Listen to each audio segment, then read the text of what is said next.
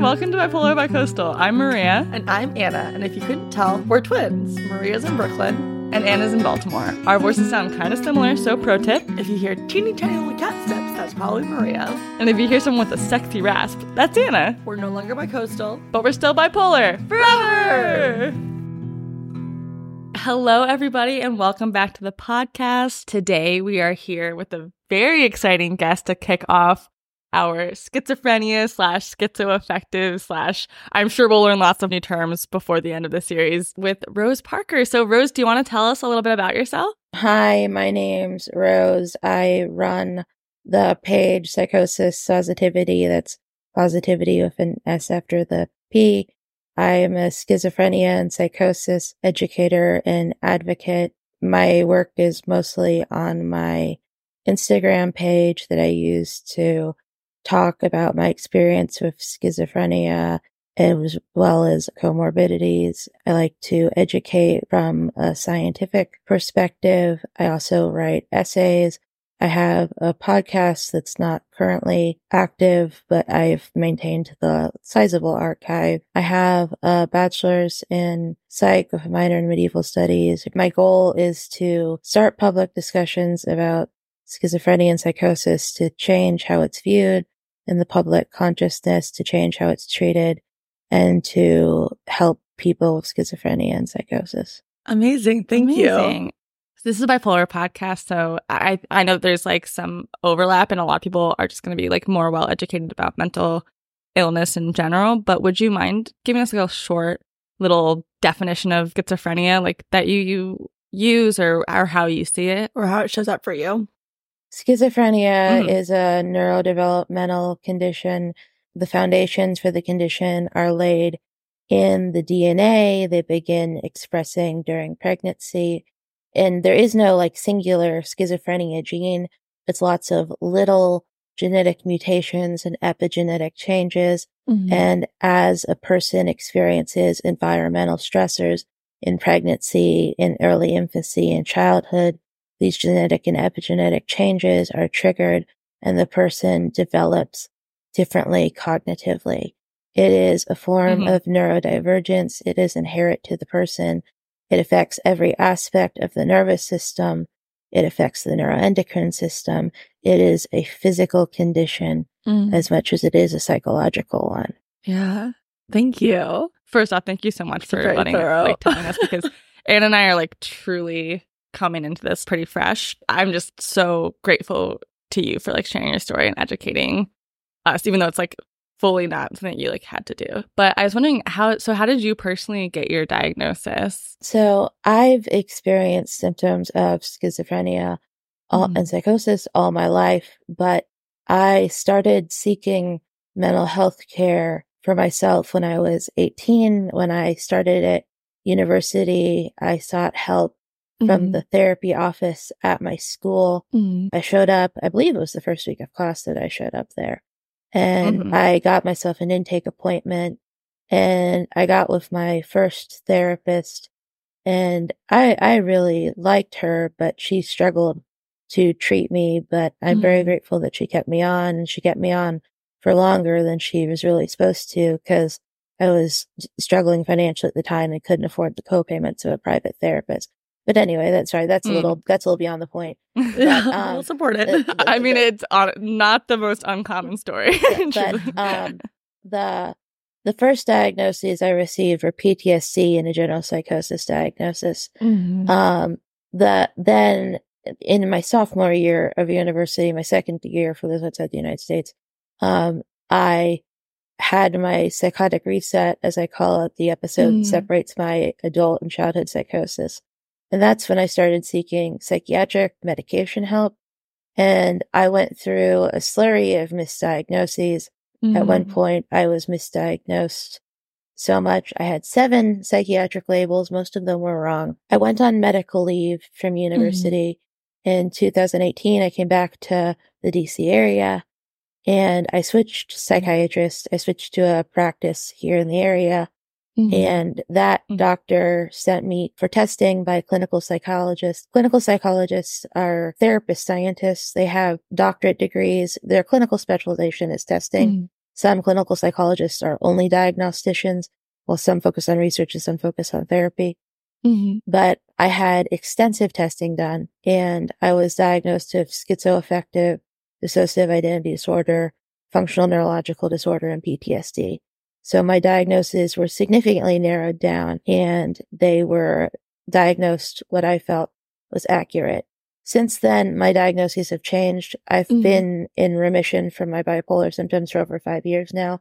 So my diagnosis has been narrowed down to schizophrenia for usefulness sake, accuracy's sake, because it's not really helpful to think of it as schizoaffective when I'm no longer having bipolar episodes. The functional neurological disorder, that's when you have neurological symptoms that are psychogenic in origin. I used to have paralysis and muteness episodes. I no longer have those. However, I do have a psychogenic stutter that is thankfully getting better, but has been really bad in recent times. It's why the podcast went on hold. I do have issues of psychogenic deafness and vision loss at times still. So that's kind of an in-between. But the worst symptom, the psychogenic paralysis, has thankfully been gone for many years. And the DID, I successfully fused my alters with help from my wonderful therapist, Dr. B. And the PTSD is pretty well controlled, but I do experience flares. Dr. B later diagnosed me with an unspecified anxiety related to my schizophrenia. So that's my diagnostic profile. Yeah. That's my diagnostic profile. Yeah. And sort of where I am in relation to my diagnoses. Wow, it sounds like quite the journey. A lot of different diagnoses and a lot of different doctors and like therapists and clinical psychologists and testing. I think we have a bunch of follow-up questions after that, so we'll just start kind of at the first one. So and it reminds me of Bipolar Barbie's interview. She also had a lot of so many different diagnoses that she went through in order to get to what she felt were the accurate ones. Sorry, go ahead, Rose. I was just gonna say I'm very grateful for the clinician that did my testing, because she put in a lot of time, extra time, and it was very thorough. And she, when I got the interview report from the interview section of the diagnosis, there were absolutely no mistakes from what I had told her. So I got a very good clinician for that. So I do feel it was accurate. Can I ask, okay, I have two follow-up questions. One's more nuts and bolts, and then one's maybe just a comment. I'm just struck by the fact that, you have your bachelor's in psychology, but that obviously doesn't make you as well versed in all of this as it sounds like your experience has. And also you have a knowledge that's way beyond a bachelor's in psychology and all of this. And obviously part of that is your beyond role as an educator. But I'm also struck by the fact that you went through all of this, and so learning by experience, which is just, I feel like I guess I'm feeling very uninformed compared to you and all of this stuff. And I was wondering so with the testing, I think I know the answer to this, but I want to make sure before we move on. So it was an interview, and then she had the scales that she was asking you questions on, and then was there questions about your symptoms and observations? Was it that kind of stuff? So the semi-structured interview, it's sets of standardized questions about symptoms and experiences, and the interviewer has some room for flexibility. And then the indexes are things the patient fills out, and then the clinician grades those, and they have standardized grading scales that indicate certain things. The IQ testing, some of them were solving puzzles. There was one that was vocabulary definitions. So there were different types of tests that would have had to be graded differently. Can I ask, what were some of the symptoms that made you make that initial appointment at the counseling center? At my university? Yes. Yeah. Well, I figured out I was experiencing hallucinations when I was 14. Okay. Because I was in foster care. My mother has hoarding disorder. And I spent 11 months in foster care when I was 14 to 15 because of it. And I was the first 5 months I spent with my maternal grandmother, who also lived in the area. And I would see, I started experiencing really frequent visual hallucinations. And the things I was seeing were just so fantastical and just unreal. And I knew they couldn't literally be happening, because there was just no possible way. And the only explanation I could think of was I am hallucinating. Right. And I began to figure more things were psychosis, though I didn't know the word for that until I got to college. I began to figure out that more things were hallucinations that I was experiencing as I got older. Mostly the visual hallucinations and the voices. I didn't develop as the insight so much into my delusions and other psychosis until I got more towards an adult. But I knew I was experiencing hallucinations. Right. And I knew that wasn't normal. Right. To an extent. There's an extent that I thought everyone had strange experiences. But I knew the thought that I began to realize that I was experiencing beyond the normal. I was sort of two minds about it. Like, this is normal, this is not normal. I kind of went back and forth. Yeah. I also figured out I had PTSD. I had an isolated view of what had caused it. I thought I just had PTSD from my time in foster care. I didn't realize I had the CPTSD and how extensive my trauma was, in part because some of the symptoms developed later in adulthood. But I knew I had post-traumatic stress from at least that isolated thing. Right. So I knew I needed help. Yeah. Can I ask, like, if it's not too invasive and you can fully say no, but like what were some of the visual hallucinations that you were like, wait, this can't be real, like this can't be physically happening to me right now? Well, I saw a floating wedding cake. Okay. I had a poodle appear in my bedroom at 4 a.m. and run up and jump on me and then disappear into thin air. Yeah. There were giant spiders that I could manipulate with my hands that were spindly and like didn't look like real spiders. Yeah. This one might trigger our friends here. I mean to talk, not upset them. There were birds that would appear in the library of my grandmother's house. And would fly around and then disappear into the walls in a puff of feathers. Wow. Rose is surrounded by birds right now. Like physically, literally surrounded by birds. And I can see them too.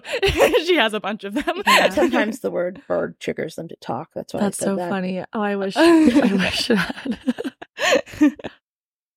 And when you were seeing these, what were you feeling? Were you like upset? Were you just curious? Like what was it going through your head? Well, I believe the hallucinations were an externalization of the stress I was experiencing. I believe they were a way of processing the very negative emotions I was experiencing. It was a very dark time in general in my life. Right. Because, I mean, I was going through horrible feelings with the foster care.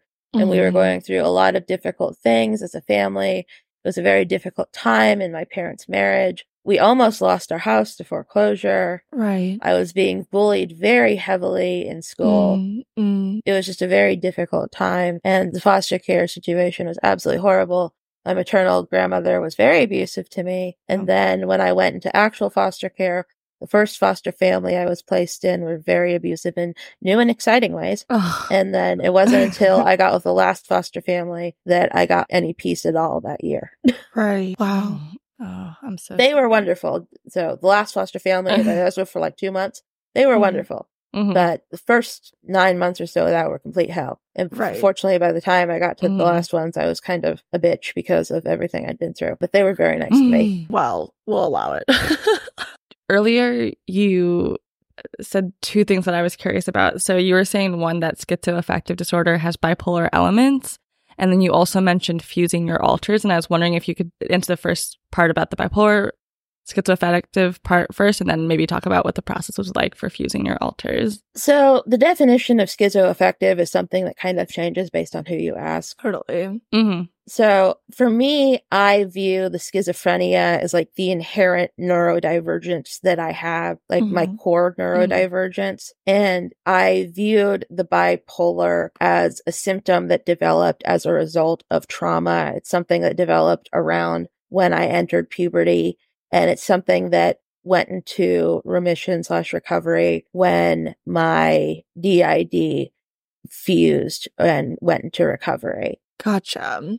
So for me, I viewed the bipolar as an expression of the trauma. It was an externalization of the trauma. So that's what part of the reason why I prefer the schizophrenia diagnosis, because I don't view it as something that I don't think it's something that's going to reoccur. And I don't think it's that way for everyone. I think that different people can have different experiences and different causes of the symptoms. I think these conditions are complex and can have multiple causes. I think that's just my personal experience with this condition. Gotcha. I wouldn't want to invalidate anyone else's experience. Oh, fully. Or how they view themselves. For the whole podcast, we're just speaking to personal experience for sure. Yeah, thank you guys. And then can you define DID for any listeners who might not have heard of that? DID is dissociative identity disorder. It's a condition that develops, it's an extreme form of structural dissociation. Basically, person experiences trauma in early development and their brain doesn't fully integrate the different parts of the personality. And you have to reintegrate those parts later, because they develop dissociative barriers. Not everyone does do the reintegration, but that's what the usual treatment is. It's up to the individual what they want to do. So for me, fusing the alters was the best choice because the structural dissociation to that extent was completely disabling. But I think it's a personal choice how people want to handle their conditions. Everyone's different. It's a very misunderstood and stigmatized condition. A lot of people think it's either untreatable and scary, or they think it's fake. It's not fake. It's just an extreme form of dissociation. And it's highly treatable if you have clinicians that are trained in structural dissociation and structural dissociation techniques. Gotcha. And what was it like reintegrating? So Dr. B is my therapist that I've had since 2018. She's the one that helped me to integrate/fuse. And we mainly did it through art therapy. And basically what I had to do was establish communication with the dissociative parts, which they sort of started doing on their own. Because before, about February 2018, my DID had been covert. I would have episodes of lost time, but didn't really know why they happened. Starting February 2018, the alters started making themselves known.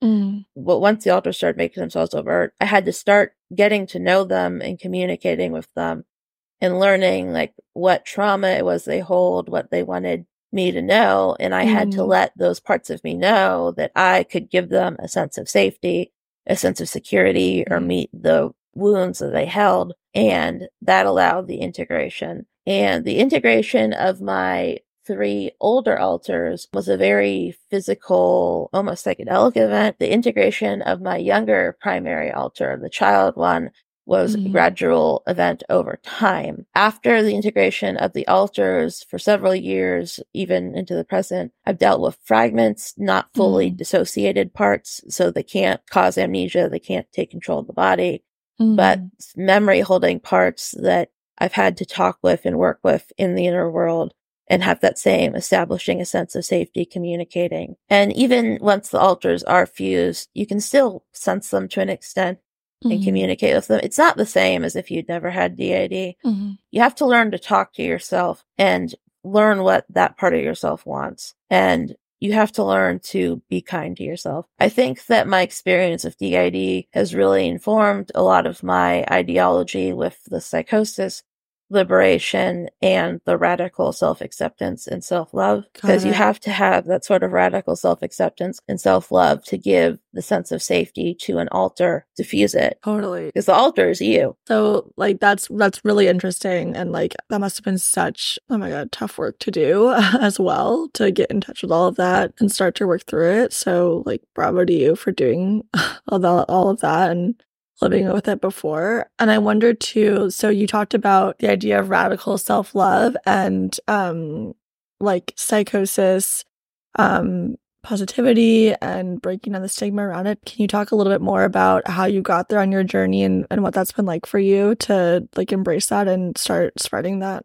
message? Psositivity is how I channeled most of that energy and most of that work. And initially, I just started Psychosis Psositivity, or PsychSos, as I lovingly refer to it, when I'm talking to people on Tumblr in 2018. I was in treatment and I was following a bunch of mental health blogs and stuff and the positivity blogs. And I found a lot of it really didn't resonate with me or made me feel kind of excluded.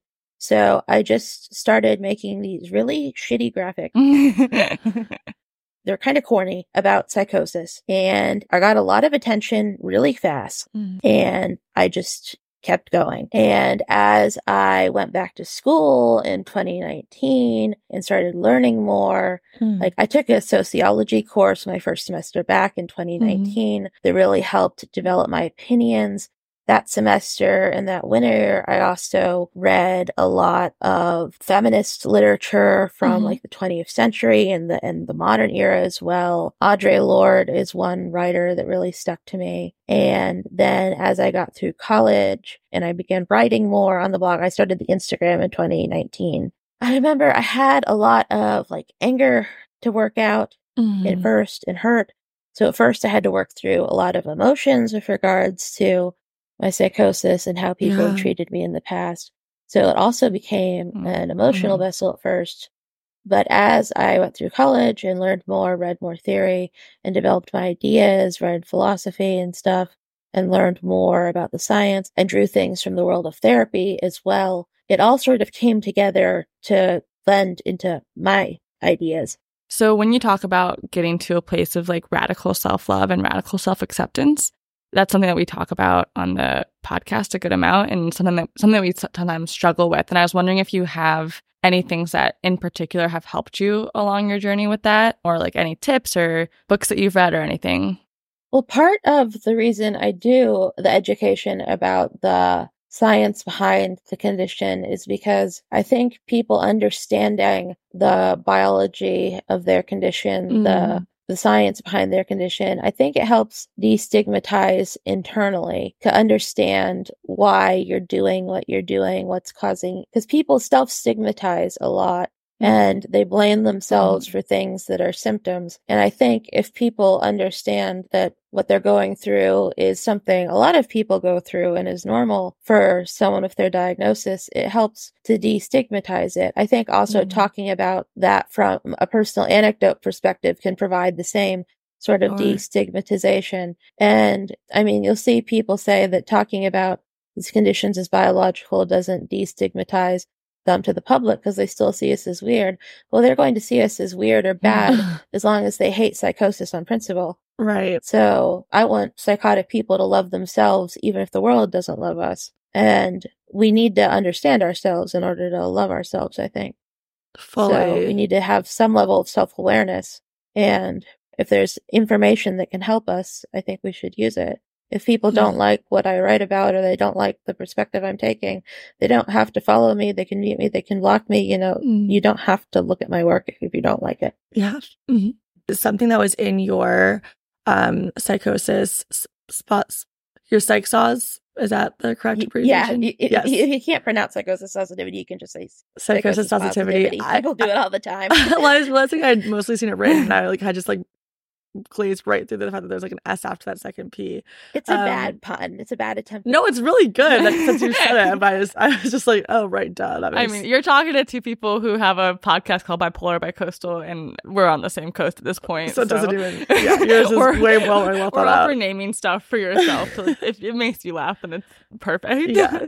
I was going to say, like, so you mentioned recently the idea of paranoia and how the experience, and I'm going to paraphrase and then you correct me and expand on it, please, if you can. But so the idea of paranoia and how when you're experiencing psychosis and you have that paranoia, people then do treat you differently. Like it feeds into itself. And I'll just speak to myself. Like I had that experience, like when I was in my like major manic episode, like when I was being hospitalized. Oh my god, hospitalized. Oh my god, it's a horrible thing. So it's a horrible word, but I became very paranoid. And I was like, Maria, like grab the passports, like we gotta get out of here. Like everyone's coming after me. And on the one hand, like, you know, was anyone trying to kidnap me? Probably not. But on the other hand, they were trying to get me into treatment that I didn't want to be a part of, and like they were treating me differently because of like those. Like what I was experiencing and how I was behaving. And so I was wondering if you could speak a little bit around your experience with that and like your thoughts around how paranoia operates in those contexts. Yeah, paranoia, I think it's one of the most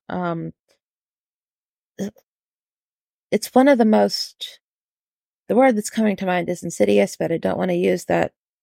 But I don't really like that word because of the negative connotation. Like pervasive it pervasive, sticking symptoms of schizophrenia. Okay, that's a great one. It sticks. It's the hardest to get rid. It's one of the hardest to get rid of, and it creeps up on you because I think it does. I think it does build gradually with social defeat because growing up, you are different, but you're not so different at first. I think I was more like quote unquote normal child when I was in like preschool than I was when I graduated high school. So definitely, I was definitely more normal, quote unquote, when I was younger than when I was a teen.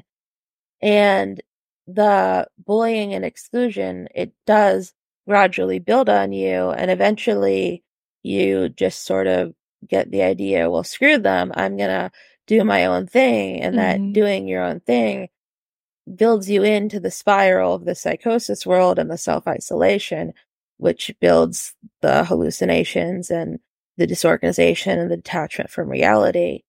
And of course, when people are threatening you or doing behavior that can come across as threatening, it can build your paranoia that they're going to hurt you, even if it's largely empty or just symbolic.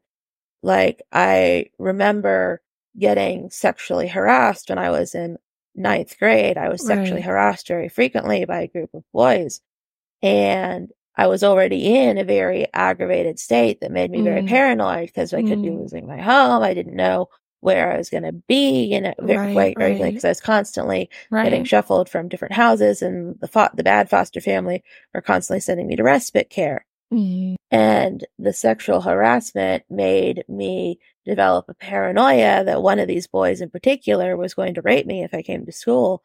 So I began having like panic attacks and fear over going to school that lasted well for another year until he left the school. I developed a fear of school, and I already had school avoidance behavior, so it just made it worse. And I was already bullied for my school avoidance, which was complicated by the fact that I was chronically ill. But I already had school avoidance with behavior that was exacerbated by being chronically ill from the bullying I already faced. So that sort of shows how it can build on itself. Yeah, absolutely. And I'm so sorry to hear that. And also, fuck that, right? Like that you didn't have a safe place to be, and that you were getting harassed in that way, and that it was being fed onto by your mind too. I mean, that's like a horrific cocktail of things. And yeah, you can definitely see how that would feed into itself and build over time. Yeah, too. and also the harassment just strengthened the psychosis in other ways. Because the reason I was getting sexually harassed so much is because I was having a religious mania, and I was wearing a purity ring that I talked about. And the sexual harassment that I experienced just drove a sense of persecution, which drove me deeper into the religious mania. Right. Oh, this is like so interesting to me. I feel like it's really like scratching a part of my brain that I hadn't thought about in a while in terms of my mania. Like I think I've told myself that it wasn't really psychotic, but it was. I mean, if it were for being honest, like I had like the religious aspects, and also the things that I saw with other, people in the hospital with me or an outpatient with me who were going through similar things, and how hard it was to get support and help, because like even like I can imagine that when you talked about the sexual harassment, people were like either didn't take it seriously or thought that you were feeding into it by talking so much about like your purity ring or whatever the fuck it was. And I know it like became very difficult for me to get support in those situations, because like I was paranoid about the people who were supposed to be taking care of me. And also a lot of them were really fucking bad at their jobs and not helping. And so I know it's not to the same extent or like cycle as what you were in, but I like really appreciate that conversation. It's like something I'm going to think a lot about after we get off this call. So I don't feel like I have my thoughts fully formed out, but I really appreciate that.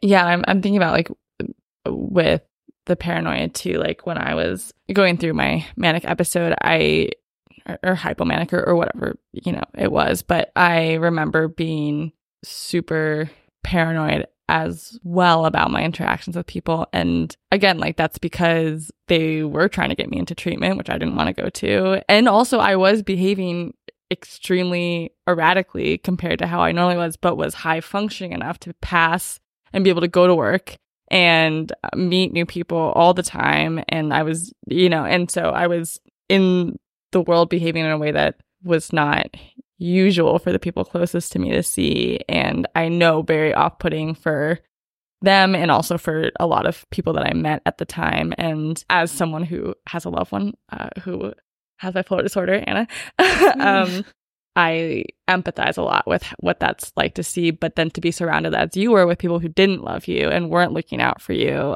nobody should have to go through that. And I'm really sorry that you did. And I'm just so impressed that you've been able to turn it into something literally positive. How are we saying it? Psositivity. Psych sauce. I was looking at these two dumb bitches. Yeah, Rose is like, oh, when do I get to go?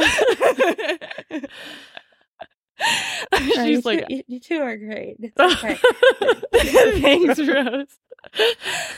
I should have just done psychosis positivity. No, I like it. I really like it. I want to emphasize again, and I think it's really clever. I'm curious with the formation of your page, like, have you been able to find community with other people who are also schizophrenic? Because I know that it doesn't sound like you were ever hospitalized. So I'm wondering like how much I'm not sure if schizophrenia is a genetic disorder, maybe if you have family members with it, but I'm wondering how much you're able to connect with other people who have been through similar things, since it is such the human experience is tough in general, but some of the things that you've been through are pretty unique. And so I'm wondering if you've been able to share it with other people on a more like interpersonal level. Well, actually, I have had a couple hospitalizations. Oh, sorry. In February 2017 and February 2018, I had 2 brief hospitalizations. On Labor Day weekend of this year, I spent 2 nights in the ER. I'm sorry. The ER was a bit different. I had a UTI, which prevented my antipsychotics from working. Oh my God. Don't even tell me that, because I have chronic UTIs and I need my medication to work. I guess they prevent the absorption or the metabolism. My God. I don't know exactly. But apparently, it can prevent them from working. And I was going through a personal crisis, and it sent me into a psychotic episode. Perfect storm. So I had to spend 2 nights in the ER getting stabilized on antibiotics. Ugh. A UTI alone is a personal crisis. Is enough for one person to bear. The 2 in 2017 to 2018 were actual psych admits, where I was on a psych ward. When 2017 was at the hospital by my university, it was very rural.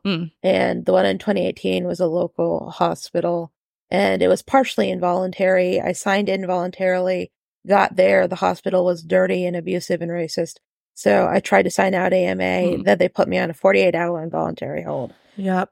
Maria famously was never hospitalized for, not yet, sorry, I'm not gonna lie, but for mania or bipolar, but for strep, like really severe strep. So that's what took her down. At the end of my manic episode, I got strep and had to go. They wouldn't let me leave because my airways were too closed up. They wouldn't let me leave urgent care. So I was also forcibly hospitalized, but it was for, and then I became depressed in the hospital because there wasn't even running water at that point in the hospital, because it doesn't matter. It was in DC, and there was something wrong with the pipes. But I was asking about community and whether you've been able to connect with other people who are schizophrenic as well. Sorry, I got on tangent. No, it was such a good tangent. Thank you for answering that question. Yeah, But I have been able to find community.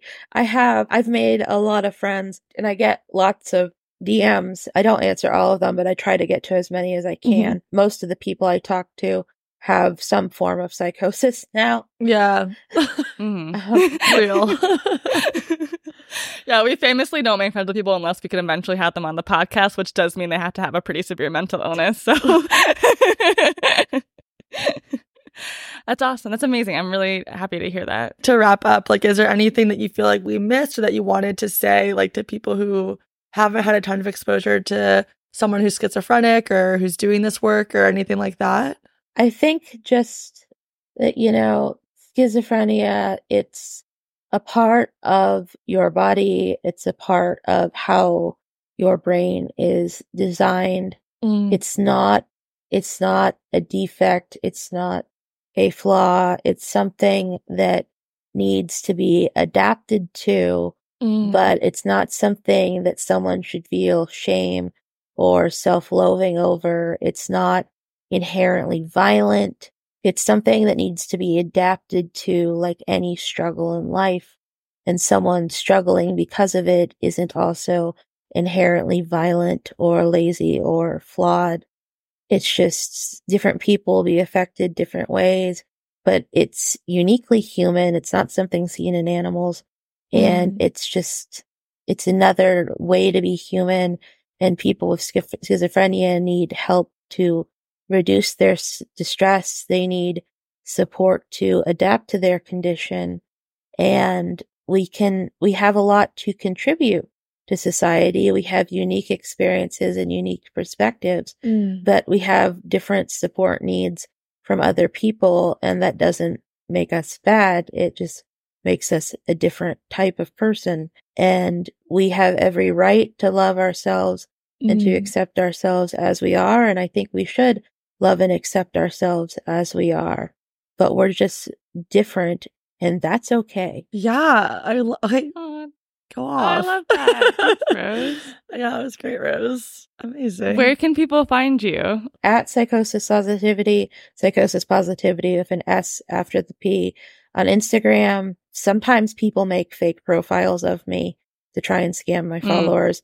So look out for that. She's the one with a ton of followers, in case you're curious. I currently have 21K followers, so you can use that to tell it's me. I have a website of the same name. I'm also on Medium. I have essays on my website. There's also my lecture from the 2022 Early Psychosis Conference on catatonia, and my catatonia planning sheet, which is a living will for people who experience catatonic episodes. Oh, amazing. It's free for anyone to download and use and modify. I just ask that if you are a clinician or a medical facility that you credit me. If you're a layperson or family member, whatever you want. Gotcha. Cool. Oh, man. Amazing. We'll link Rose's podcast as well in the description. It's like shorter, like more bite-sized episodes. So there are a lot of them, even though you're not currently doing it, and it's worth a listen. The podcast episodes are basically me discussing things that I thought were better discussed vocally than written down. Hell yeah. Yeah. Amazing. And it's great. Okay, well, thank you so much for coming on, and enjoy the rest of your Sunday evening. I really appreciate it. Yeah, thank you so much, Rose. You too.